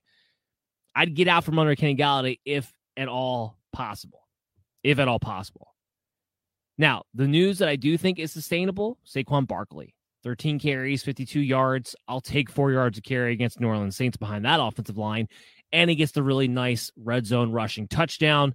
Also, of course, tacks on the big 54-yard reception for a touchdown. 6 targets, 5 receptions, 74 yards altogether. The only question with Saquon Barkley is when Shepard and Slayton come back, does his involvement in the passing game continue? That's the only question. After what we saw against the Saints, I'd have a hard time believing that it wouldn't because he looked so good, so explosive, and this team needs offensive explosion wherever it can get it. So it'd be hard for me to believe that he doesn't, but it is something that remains to be seen. Oh, by the way, Evan Ingram, yes, the targets were there, 6 targets. He's just not a fit for this offense. That's why he's not a tight end streamer for me, even with Shepard and Slayton out. I know this was a tough matchup. I wasn't expecting much out of Ingram anyway, but he doesn't get targeted down the field. He's a seam-stretching tight end who just doesn't get utilized that way, and that's the problem in this offense for them. All right, what I want to do is I would take one more break. We'll come back on the other side, and we'll wrap up the rest of the Sunday afternoon recap for you guys right here. So stay tuned on the MD's Fantasy Football Show, and we'll be back right after this. The NFL is back in action, and so is winning season at MyBookie. With over $500,000 in contest prize money, winning season makes the big games better and the victories even sweeter. Head to MyBookie.ag and choose from a variety of boost contests and promotions up for grabs, highlighted by the crown jewel of winning season, the famed MyBookie Super Contest. And it only costs $10 to enter. Pick 5 games against the spread each week. Each win earns you a point, and each point gets you closer to the grand prize. If you missed out on week 1, don't even sweat it because entries are still open, and all it takes is one solid week to get you back in the mix. Don't just take my word for it. Join now and start your winning season with MyBookie today. In order to get you started, make your first deposit at MyBookie.ag and use promo code MDFantasy to instantly receive double your deposit. That's double your money to double your winnings with your first ever deposit using promo code MDFantasy. Bet anything, anytime, anywhere with MyBookie.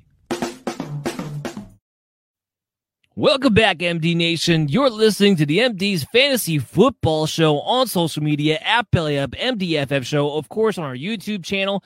Subscribe to the MD's Fantasy Football Show or on your favorite pod streaming app. We're available to you on iHeart, Google Play, Stitcher, Spotify, iTunes, wherever. And make sure you check us out. The next show upcoming will be Tuesday night from 7 to 8 on the Unhinged Radio Network, unhingedsn.airtime.pro. So let's continue on with the Sunday week recap. Kind of on a little more rapid fire here to try to get this all in. A lot to talk about still. But do need to take some time when we talk about the Kansas City Chiefs and the Philadelphia Eagles, of course. A lot of points, 42-30. Exactly what you want from a fantasy standpoint. Exactly what you want in a game with the Kansas City Chiefs. You want reasons for it to be a shootout because anything is possible. Man, oh man. So Tyreek Hill, he comes in, he just makes up for the last 2 weeks in one game. 11 receptions, 186 yards, 3 touchdowns. His second almost 200-yard performance of the season. Now, I will say this, and as a fellow Tyreek Hill owner in a few leagues, I would hope that it would get a little bit more consistent, more like last year where it was like every single game was like, 90 to 100 yards, a touchdown. He's great. He's obviously great, and you'll take what comes with Tyreek Hill, which can be a little bit inconsistency at times.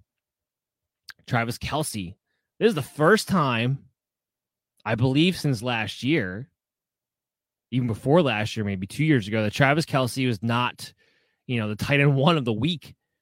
4 receptions, 23 yards, 6 targets. Obviously nothing to worry about. It's just, at this point, it's almost shocking when he doesn't go for 100 yards, especially in a game where the Chiefs scored 42 points. It's just surprising. That's all. But nothing really much to go over there.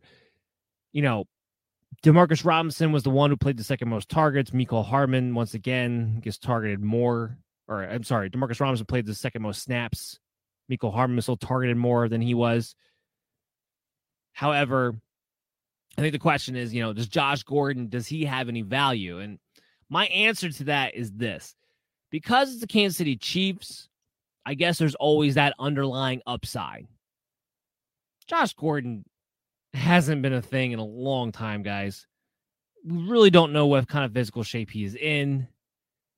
So maybe. I mean, if you're sitting there 3-1, 4-0, and you're thinking I need a receiver at some point, you want to take a lotto shot. I mean, it's going to be a lotto shot of all lotto shots. I'm just going to warn you now. So if you want to do that, go ahead. Bless your heart. I'm not banking on Josh Gordon actually being a thing this year. I'm just not. Just not. Let's talk about what really matters. Because it's not Mahomes and the 5 touchdown performances. We know he's a QB1. It's fine. It's Clyde Edwards-Helaire. Clyde Edwards-Helaire is a little bit of an oxymoron right now because the second game in a row, he goes over 100 yards. The second game in a row, he scores a receiving touchdown.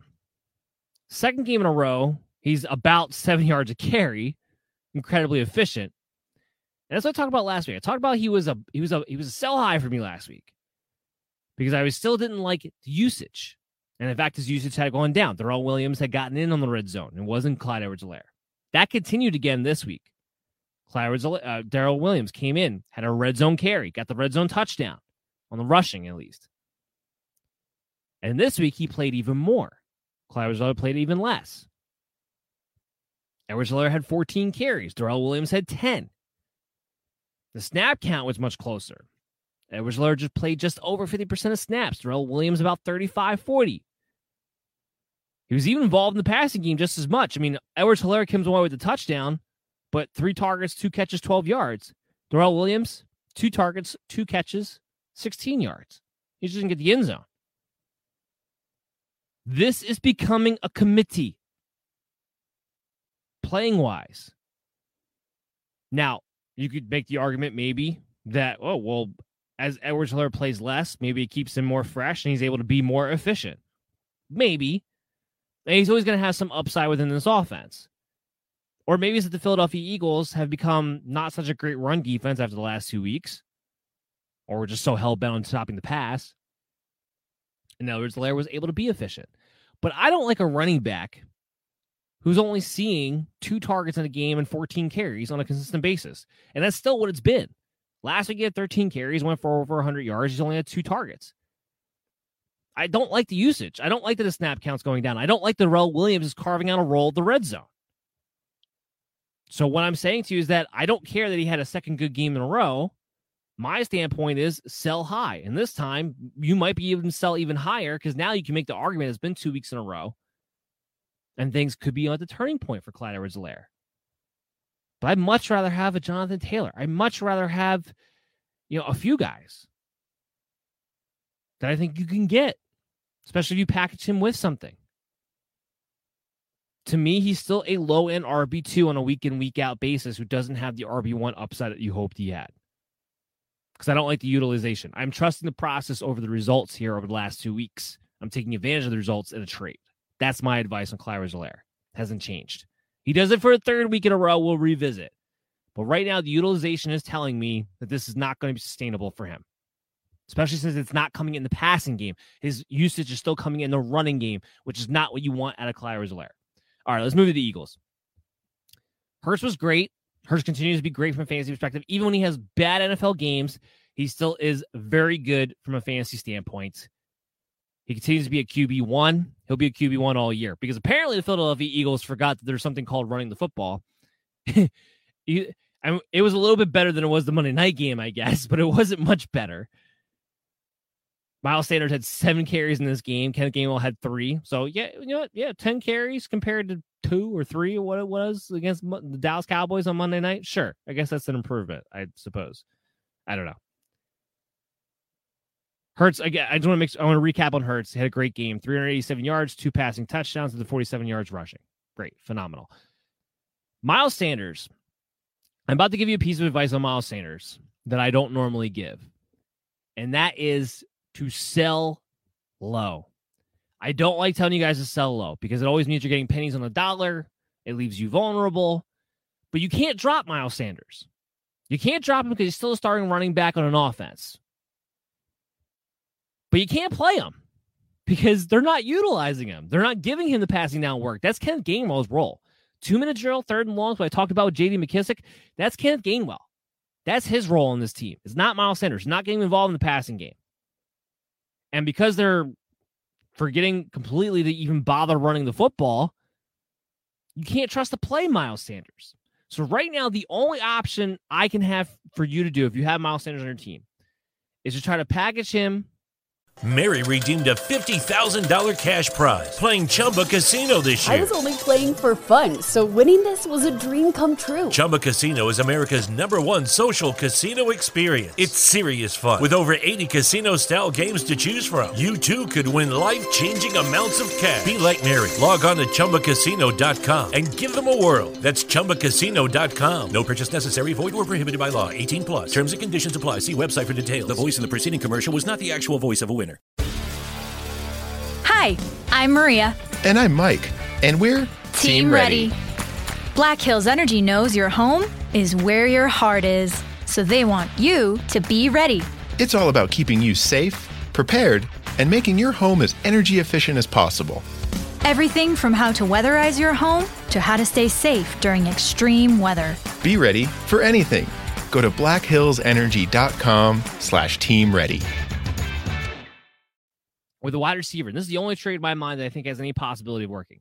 You package him with a wide receiver, and you go after somebody who has some depth at running back, and you get a legitimate RB2, depending on how good the receiver is you package, maybe a low-end RB1.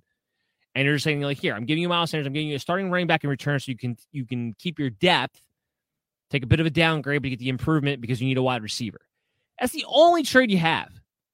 Anything else, you're not going to improve the running back position by giving him a running back and a running back or, whatever.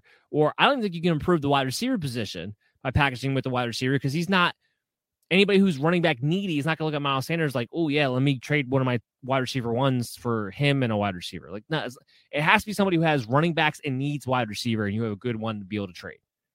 It's the only action I have for you on Miles Sanders because you can't drop him, but I don't know how much you really want to play him right now, if at all. Unfortunate. Kenneth Gainwell, I really think is going to take over this job at some point. They don't like Miles Sanders. And while Kenneth Gainwell's he's not a guy who can be a workhorse back. That's why I don't know if he's ever going to be 15 plus carries along with 5+ targets a game. He might get somebody who could be 16 touches in a game. And they love him in the passing game. As long as that continues to be the case, Gainwell is somebody, PPR leagues especially, he's a flex play for me right now. He's somebody you can plug and play in that flex spot. And I wouldn't be surprised next week if I go into my algorithm and I start pumping out week 5 projections. It would not shock me if you wind up seeing Kenneth Gainwell ranked ahead of Miles Sanders for me next week. It wouldn't be surprising. I think it's coming. I think it might happen this week because the roles they clearly are playing. Devonta Smith had a great game, 7 receptions, 122 yards, 10 targets in this game. He is the wide receiver one of this team. And while the performances haven't always been there over the last 4 weeks, the targets have been. The targets have been. Devonta Smith is a high-end wide receiver 3, low-end wide receiver 2 due to volume. And he's getting better and better and playing more and more. Dallas Goedert, Zach Ertz both get involved. Goddard gets the touchdown. Ertz has 3 more targets. They are both streaming tight ends. Zach Ertz has somehow worked his way back into fantasy relevancy. They are both between that 10 and 18 range where you can stream either one of them. I think I'm going to continue to have Dallas Goedert ranked a little bit ahead. He's still playing a little bit ahead, still running a few more routes. But this is the second game in a row where Zach Ertz has been the more targeted tight end. So they're both in that streaming territory. Pick your poison. It's going to be annoying because you're not going to know which one to pick because they're both cutting each other off to some degree. But, they're both in that area depending on who's available, I guess, in your league. Let's go to Chicago. Let's go to Detroit. This matchup here, it was another boring game. Let me say this. Let me start with the Lions side of the ball, though. Jared Goff, 299 yards, 2 touchdowns. Continues to be somewhat of a streaming option depending on who they're playing, just because of the volume that they constantly have to have because the defense is so putrid. What was weird, of course, was the Jamal Williams and DeAndre Swift splits. So on one hand, it feels like we were all swindled because all we heard all week long from Dan Campbell was, look out, this is going to be the week that we're going to completely unleash DeAndre Swift. He's going to carry the ball a ton. He's going to be our lead workhorse back. He's been great. He's been phenomenal. It's all I heard all week long was them talking up DeAndre Swift and how much he was going to be involved. And then Sunday comes and Jamal Williams gets 14 carries and Swift gets 8. Now, the passing game, Williams was not involved at all, and Swift got 6 targets, 4 catches, 33 yards. So, ultimately, the passing game, you're not worried about it. If you didn't watch this game, you're wondering yourself, well, what the heck happened? And if you're watching Red Zone, it sure as heck felt like Jamal Williams was out there all the time, at least when anything was being done in the backfield anyway. But when you actually pay attention and watch the entire game, when you actually look at the utilization reports, you'll find that DeAndre Swift played more than double the amount of snaps. So from playing time standpoint, Dan Campbell actually didn't lie. DeAndre Swift played well ahead of Jamal Williams. It just didn't wind up showing up that way on the box score. We're not worried about Swift. He's been playing like an RB1. I would anticipate that continuing from here on out. Just a tough matchup, a tough game, a weird game. You chalk this one up, you throw it out, you don't worry about it again. St. Brown got going a little bit in this game. 6 catches, 70-yard. Quintez Cephas, still a thing as long as Tyrell Williams is out. 4 receptions, 83 yards, 5 targets. I don't care. TJ Hawkinson, I know, didn't have a big game again in this one. 4 receptions, 42 yards. Still had 8 targets. He's still the guy. He's still the pass catcher I want to have of the Detroit Lions. And he's still a top 5 tight end. Nothing changes there for Detroit.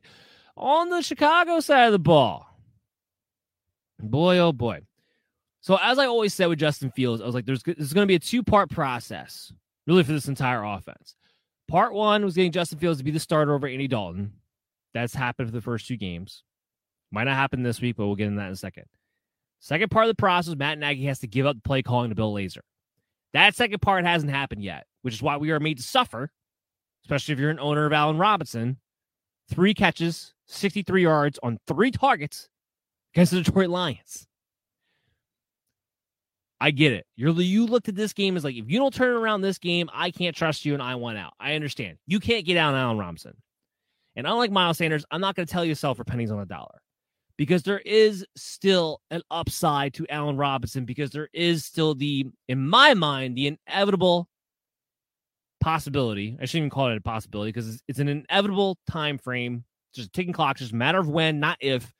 Matt Nagy will be forced into giving Bill Lazor back to play calling at some point. Because even in this game where they won 24-14 and did control, the offense still left much to be desired. Now, the running game got going. David Montgomery, 23 carries, 106 yards, 2 touchdowns, comes down with the knee injury.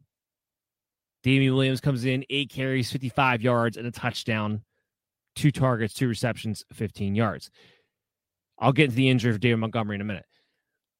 Running game was excellent, and they did it off of RPO, even though Fields wasn't the one running, but it was very, very efficient. And, of course, no matter who you are, you're going to run well in Detroit. Now, Montgomery, the knee injury, the good news is, as of now, at least, of doing the show, it's a hyperextended knee, which means it won't be all season. It could be maybe a month. We're still waiting the MRI results, the official results to come back that tell us exactly what we need to know. But it's not a torn ACL. We have to wait to see if it's hyperextended or is it a sprained MCL or something of that nature. The point is this. Damian Williams, who did come out of that game supposedly with a quad injury, wound up being a thigh bruise, expected to be fine for week 5. I would expect Damian Williams for at least the next couple of weeks minimum to be the starting running back of the Chicago Bears, to be the workhorse back of the Chicago Bears. No matter what's going on in the quarterback position, no matter what Matt Nagy is doing, Damian Williams will be the number one priority pickup, without a doubt. He is the Chuba Hubbard, of this week. So when we talk about him in the waiver wire report tomorrow, guarantee you we're going to be talking about Damian Williams. So that's what you have to keep in mind there. Fields played fine in this game, definitely much better. Would expect it to be much better against Detroit compared to Cleveland. But again, he's not going to reach his potential, and therefore Allen Robinson can't reach his full potential until Bill Lazor takes over the play calling. Now, Darnell Mooney, 5 receptions, 125 yards, 7 targets. We've been talking about this a lot. I was not going to get on the Darnell Mooney train until Justin Fields became a starting quarterback. Now that he is, Mooney's starting to show some life. But again, nothing here is sustainable or consistent until Bill Lazor is calling the plays for the Chicago Bears.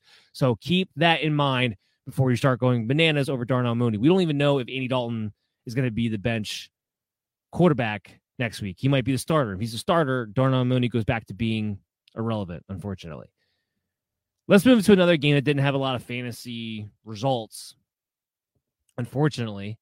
The game was in Minnesota, so the weather was not an issue here. 14-7, Cleveland comes away with a very ugly win. Now, if you just look at the box score, you say, like, well, this must just wound up being a very defensive game. I would argue that this was worse. This was bad offense more than it was good defense on both sides. But nevertheless, it wound up being an ugly game, which I still would say I'm not going to take much out of. It's still going to be a weird game. Nick Chubb still got his carries, 21 carries, 100 yards. Kareem Hunt was the one who got the touchdown, 14 carries, 69 yards. Actually played 2 more snaps than Nick Chubb did in this one. 2 receptions, 17 yards for Kareem Hunt. Nothing really changes there. You're playing both of those guys every single week. Nick Chubb still hasn't had his really huge 100-yard touchdown performance game. It's coming. He's getting the workload. That's all you really care about. And Kareem Hunt continues to get his workload. OBJ felt like a huge disappointment. And, results-wise, he definitely was. 2 receptions, 27 yards, 7 targets. But the snap count was there. The routes run was there. You're fine with the 7 targets. This was a good matchup on paper. Baker Mayfield played terrible in this game. Again, this goes back to I saw a lot of bad offense, more so than good defense out there, and it just showed up on the field. OBJ did not take a step back, in my opinion, from a fantasy standpoint. He is still a guy who is somewhere between that top-end wide receiver 3, wide receiver 2 range. That does not change for me at all in any capacity, just based on this one disappointing performance, here. Kirk Cousins, I wasn't streaming him against the Browns, even though he's been good for fantasy purposes. Browns have a legitimate good defense. He wasn't that great, but Justin Jefferson gets the ball, continuing back on his backtrack to greatness. 6 receptions, 84 yards, a touchdown, 7 targets. Adam Thielen. Now, I know, again, you're going to look at this game and say, well, this was a defensive game, not allowed to take all the offense. But Adam Thielen, 3 receptions, 46 yards on 8 targets. No touchdowns. These are the type of games that I do think are in the cards for Adam Thielen every single week when he doesn't score, because he's not a threat. At least not going to be very often going to be a threat to actually get 100 yards. He's not that 7 reception for 100-plus yard guy anymore where he has a floor even if he doesn't score.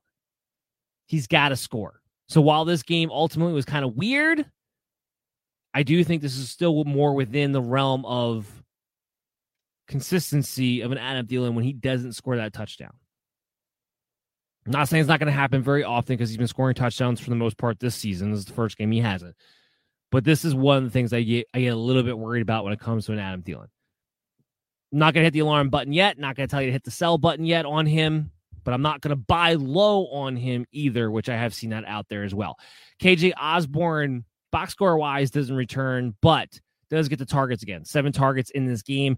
I think he's still a viable fantasy asset. I still think he's somebody who's worth owning on your team. What was interesting, and my thought was last week when Osborne wasn't involved, it's because Tyler Conklin was. Well, in this game, again, box score wise, not impressive. 4 receptions, 18 yards, but Conklin still has 6 targets. Now, I think that goes to the running back situation of Dalvin Cook. Now, Dalvin Cook, I know on paper had 6 targets. It wasn't really that high as far as what was actually catchable. 2 receptions, 10 yards. He clearly was not 100%. He didn't play at all the third quarter. The good news with Dalvin Cook is that he came back in the fourth quarter and did play in the fourth quarter. So I would say that he did not suffer a setback. Therefore, he should be available against Detroit next week. Hopefully a little bit more healthy. We'll watch him in the practice reports. And you're going to lick your chops against Detroit if Dalvin Cook, as long as he's healthy, you continue to play him as an RB1. I would suspect he gets a little bit better next week and gets a little bit more involved next week. Continue to own Alexander Mattison if you're the Dalvin Cook owner, just in case. But I do think you're looking at a much better week 5 than you saw this week. Because, again, the most important thing, while it was disappointing and Dalvin Cook did hurt you because you expect a new year RB1 every single time he's out there, he did not suffer a setback because he came back in that fourth quarter and he played. So that is probably the best news you could take out of Dalvin Cook for right now. Let's talk about that Dallas-Carolina game. Okay, so now you got Dallas and Carolina. Because Sam Darnold had an okay game. It was an uneven game. He had an okay game. Two interceptions, 2 passing touchdowns. Does go over 300 yards passing again. The fantasy aspect of Sam Darnold was great because all of a sudden he had 2 rushing touchdowns in this game, 35 yards rushing. Sam Darnold turned into Josh Allen at some point. It's mind-boggling, but he leads the NFL in quarterback rushing touchdowns. It's insane. Sam Darnold has 5 rushing touchdowns through 4 games. More than Lamar Jackson, more than Kyler Murray, more than Josh Allen.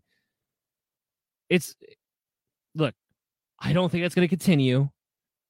While Sam Darnold obviously has some mobility to his game, I don't think he's going to go down as the leading rushing quarterback touchdown player, although he definitely has a shot to now, given the start.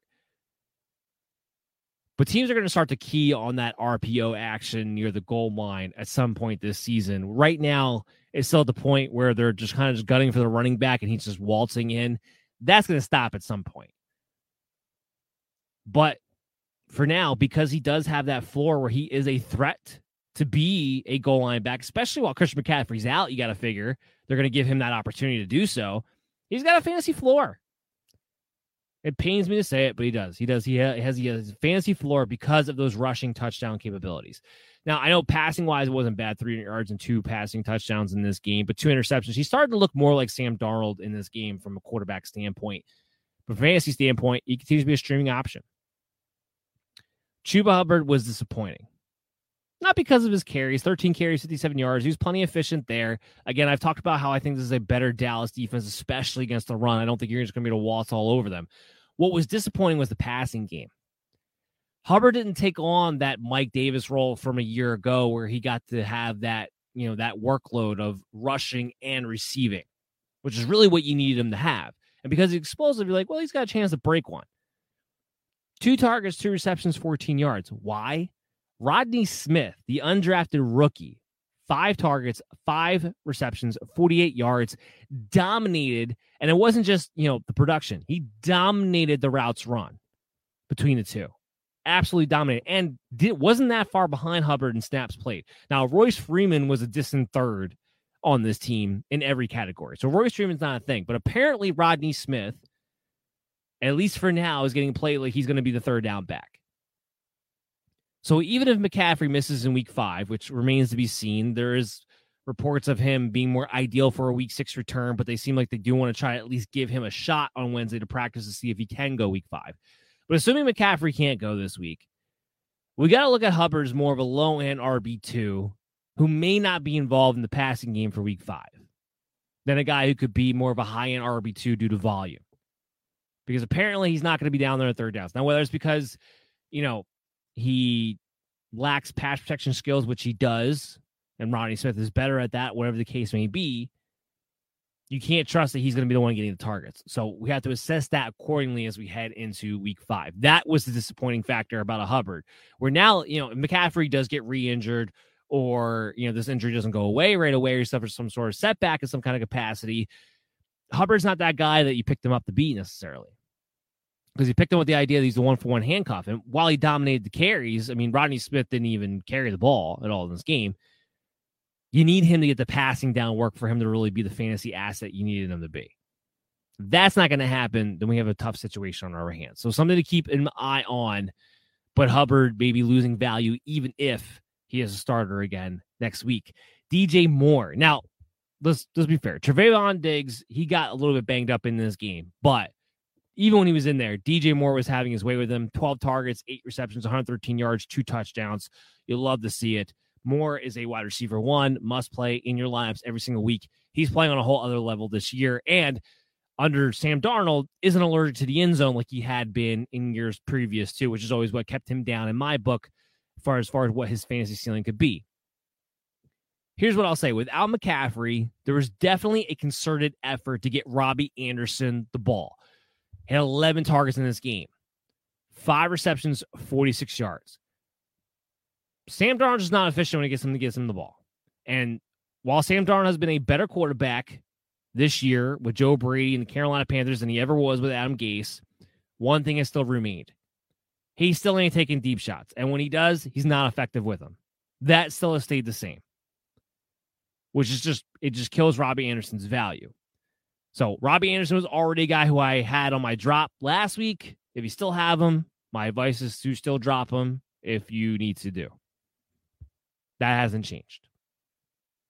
We move to Dallas' side of the ball, where Ezekiel Elliott coming back to RB1 performance, looking like Ezekiel Elliott of old. 20 carries, 143 yards, a rushing touchdown. Didn't have to do anything in the passing game. Tony Pollard still got involved. 10 carries, 67 yards.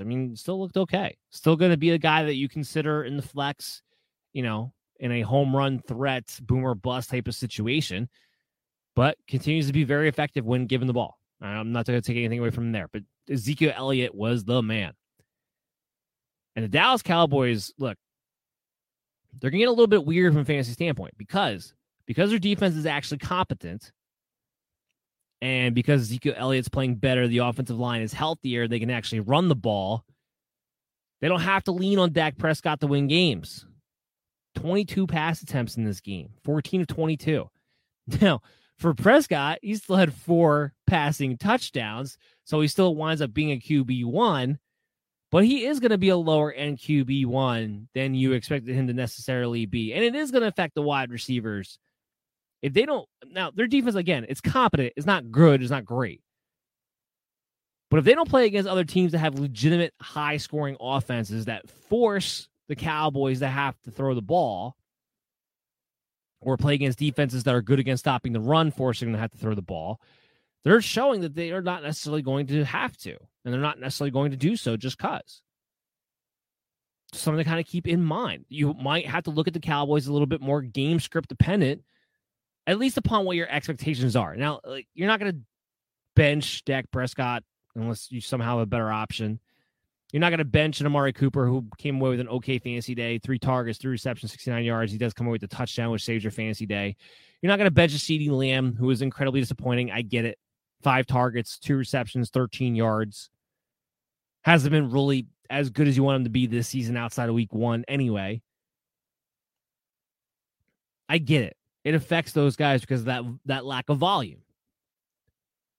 But there's going to be games where the Cowboys offense is going to have to show up. These are still very excellent players. You're still playing them in your lineups every single week. Just maybe if you go into the game and you have, this game script can go a certain way, maybe lower your expectations and play other players in your lineup accordingly to make up for that.